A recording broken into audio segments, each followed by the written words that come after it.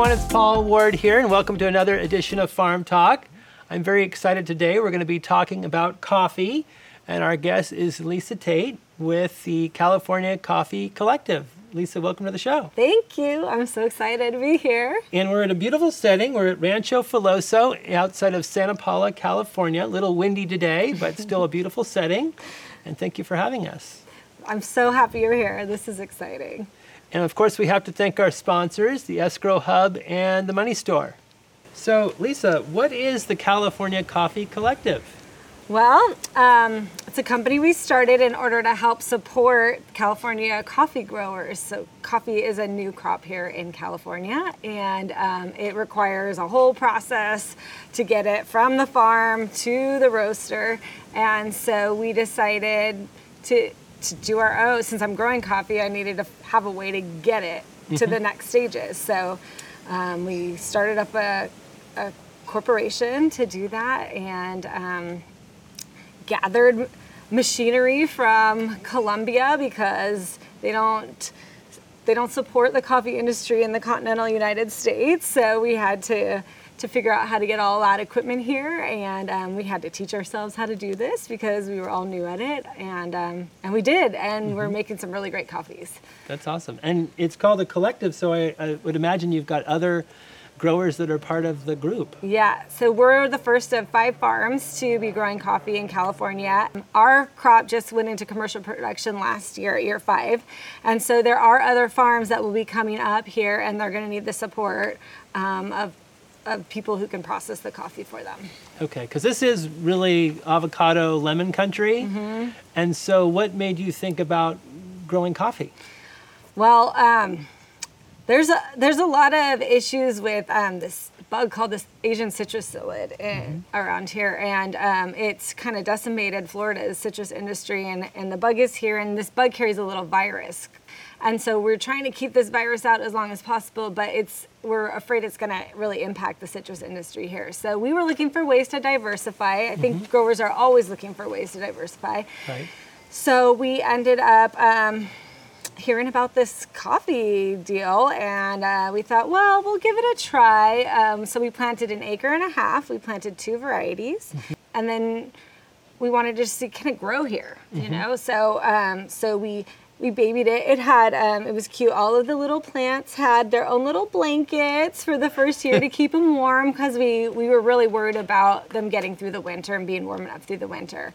And then they grew, and they kept growing, and then so now, okay, yeah, we know we can grow it here, but does it taste good? So we had to wait and learn, and yeah, it does taste good. It tastes really good. So you're growing 2 varieties?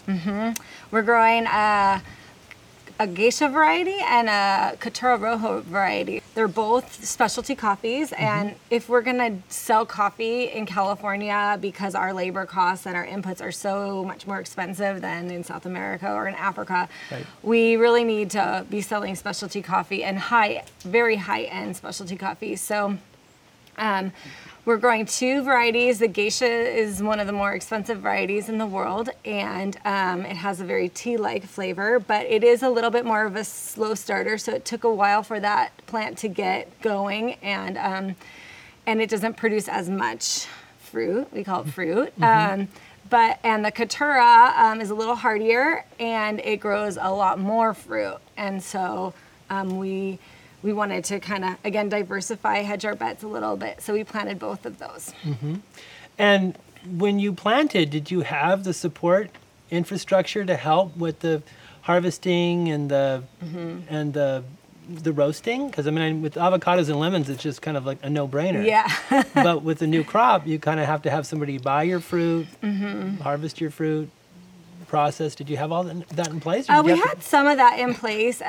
What I tell people, we're farmers, so we know how to grow things, and there's lots of people around here that know how to grow things. And so we've basically taken our expertise in avocados and citrus and used the same principles. You know, plants need food. They need food, water, medicine. You know, they need to be kept warm or cool. So it's pretty basic. And then once we were ready to harvest, that was when it it was difficult to figure out what we were going to do. So I'm really a big supporter of women in agriculture. So I hired an all-women crew. Oh, very cool. And it was really fun because we were out there just harvesting. And what we do is I found the exact color nail polish of a red ripe coffee cherry, and we painted our nails, and then we just picked. And it's hard in the shade to be able to see the exact right color, but it's really important that you only get the exact ripest coffee cherries when you're harvesting. And so we did that. So that was fun. And then in the last few years, during COVID, I just kind of said, hey, to all my friends on Facebook, do you guys want to come harvest? And everybody was looking for something to do outdoors. So we came out and we had a socially distanced coffee harvest, and everybody had so much fun. And they said, we would pay to do this, we want to bring our friends next time you do this. I thought, oh, well, that sounds cool. Maybe we'll make a thing out of this. So I haven't paid for any harvesting since then. We've just had friends and family and just local people come. So you throw like harvesting parties? Yeah. So harvesting started with friends and family, and now you have these harvesting parties. Yeah. And so anybody can come at a certain date and time? Yeah, I usually set a date. It's hard because I have to figure out exactly when it's going to be ripe. Right. And so I do my best to estimate that, and then I throw up I send out a message to all of our subscribers from our website, and they whoever's interested comes, and I also set up events through Eventbrite. Okay, very cool. That's the first I've heard of that. Yeah, it's a lot of fun. All women crew and free volunteers to harvest. Yes. Interesting. Yeah, and because I didn't have to pay so much during my volunteer events, it gave me a lot of freedom to experiment with the coffee because I didn't have that huge expenses that I would have had, because it is a very labor-intensive crop. I mean, you have to think about, it's like picking a grape, each individually making sure that the color is exactly right on it. Right. So yeah, and then once we had that, then we had to learn how to process it. And so I watched YouTube videos, and I talked to people, and we had some people who had coffee farms and had some experience come talk to us, and we kind of fuddled our way through it the first few times. Right. And coffee cherries are very sticky. They have a lot of sugar in them, so my hair was sticking straight up, and we were a mess, and it was midnight because you have to process it really quickly or it starts to ferment too much. So yeah, and I mean, there's a whole process, but basically we float them, and so all of the dense beans go to the bottom of the bucket of water, and those are the good ones. And so we use all the other ones for other things, like possibly we'll roast them and put them in chocolates, or we make different things out of the cherries too. And who does are you in the roasting game too? So after all of the coffee is pulped and fermented and dried, and then it sits. It takes about 4 months from the time that it's picked, a minimum of 4 months, to the time that it's ready to roast. So when it's ready to roast, we have some co-owners of the California Coffee Collective, Ragamuffin Roasters, the owners of Ragamuffin Roasters. They do all of the roasting for us. Okay. And then you can buy the coffee from them. A lot of times we do them through auctions, or we sell through auctions, or we sell. My favorite way to do it is through coffee cupping events, where we get to actually lead you through the event and do a whole coffee cupping. Fancy. It's kind of a party for about 8 people, and we slurp it. It's a lot of fun. Yeah. Very cool. So if somebody's listening or watching our show, could they go to a website and? Yeah, they can go to our website. Right now we're all sold out for the coffee that we're selling on our website. But if you're interested in scheduling a private event, we can discuss that. Or if you just wanna, you can talk to me individually. I have a private reserve stashed away. Very cool. And what is that website? It's CaliforniaCoffee.com. That's a great name. So you come from a long line of farmers. I and do. You're the first one of many generations to break into coffee. Yeah. No. Well, the first one to get into coffee, but I'm not. Yeah, my family, my great-grandfather, when he was 8 years old, came on the Oregon Trail, and they made it up to Oregon, barely. They barely survived. And then he made his way down into the Bay Area, and then in about 1876, he made it to Ventura County and bought a farm. You know, at that time, people were coming to the West for gold, but they were also coming for land. And so my family was here looking for land, and that was not a get-rich-quick scheme. Right. You have to have a lot of patience to buy the land, work the land. And so they did, and they just gradually accumulated farms. And then my great-grandfather found this farm and built his home here in 1926 and moved his family here, and we've been here on this property ever since. Wow, and this is called Rancho Filoso. Rancho Filoso, which Filoso means sharp ranch, and my family is a sharp family. How do you determine the quality of your beans when you're picking? And also, too, if you have the public coming and harvesting, how do you teach them what to leave on the bush? Yeah. So, well, first of all, I'm just going to throw it out there. My goal is to have the best coffee in the entire world. Very cool. So in order to do that, you have to have every single part of the process exactly perfect. You can't make a mistake anywhere. And so, and we've been experimenting a lot too with that process. So, first thing is you have to have healthy trees. That's number one. The second thing is you have to harvest at exactly the right time. So only the ripe, perfect beans that have no flaws. And so that when my harvesters come in, I have the nail polish still, and we either paint our nails or I have pieces of tape that are pre-painted, and so they can wrap them around their fingers and they pick. But I'm around there watching to make sure. And then we have a machine that they all go through that takes that cherry off of the bean, and that kind of sorts out some of the stuff too that isn't quite right. They get floated, so they only the dense beans are used to make the coffee, and then they go through a fermentation process, and that's where we've been having a lot of fun too, trying different things, extending the fermentation times. We've tried things. We've tried these.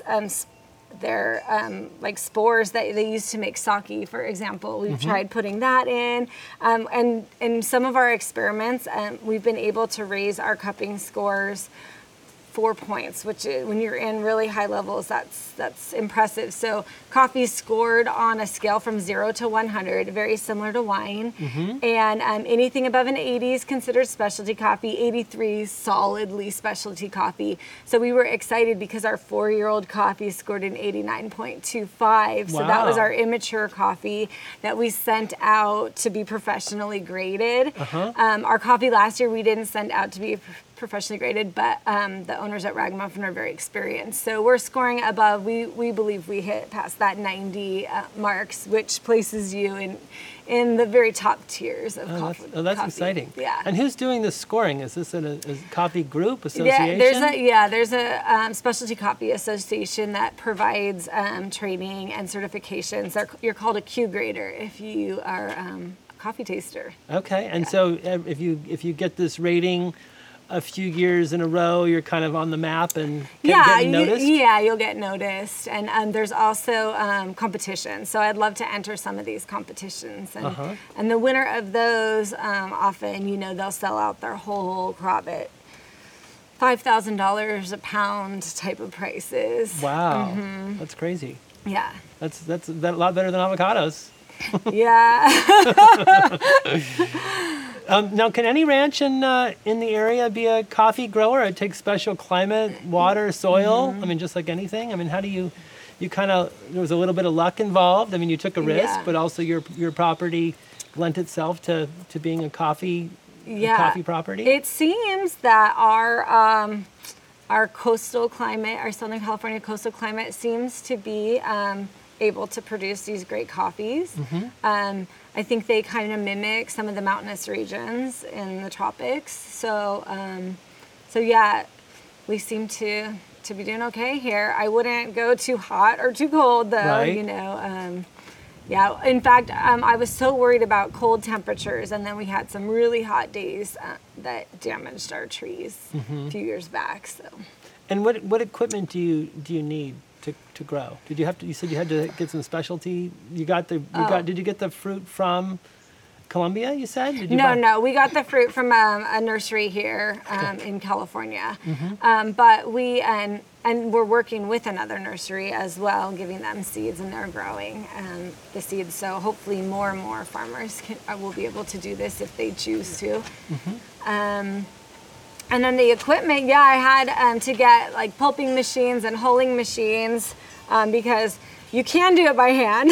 Right. And I did do it by hand, but it's really tedious, extremely tedious work. And it would be too labor intensive to make any economic sense. So, so we had to figure out where to get this equipment. We had to figure out how to get money to these countries that have this equipment, because the United States doesn't necessarily have banking agreements with them. And then we had to cross our fingers and hope they got here. But we were lucky they did, and my equipment is great. And the greatest part about it is it's low water use equipment. No water really. So of course water is always a huge issue here. Right. And I would say that coffee uses about the same amount of water as avocados. Oh, really? Yeah. Okay, so about 3 acre-feet per year, somewhere. Yeah. The bush is smaller, though, isn't it? It's a lot smaller than No, avocado they trees. can get up. They can get up there pretty big. I mean, it is technically a bush, but I call them trees because they act more like trees. But we top them at about 6 feet because we don't want to have to get on ladders to harvest them. Sure. Plus your volunteer harvesters. Yeah, I don't want anybody getting hurt. Yeah. Yeah. The other nice thing about it is we're using all parts of the plant, which is really exciting. So, like, we use the leaves. We can make tea out of the leaves. So when we prune them, we use obviously the beans, but we're using the cherry for all kinds of exciting things. And then also even the hulls we're using as a mulch, and we're recycling any water that we use back into the orchards to irrigate the plants. So it's every part of the bean is being every part used of the bean and way. the plant, and there's caffeine in all parts of it too.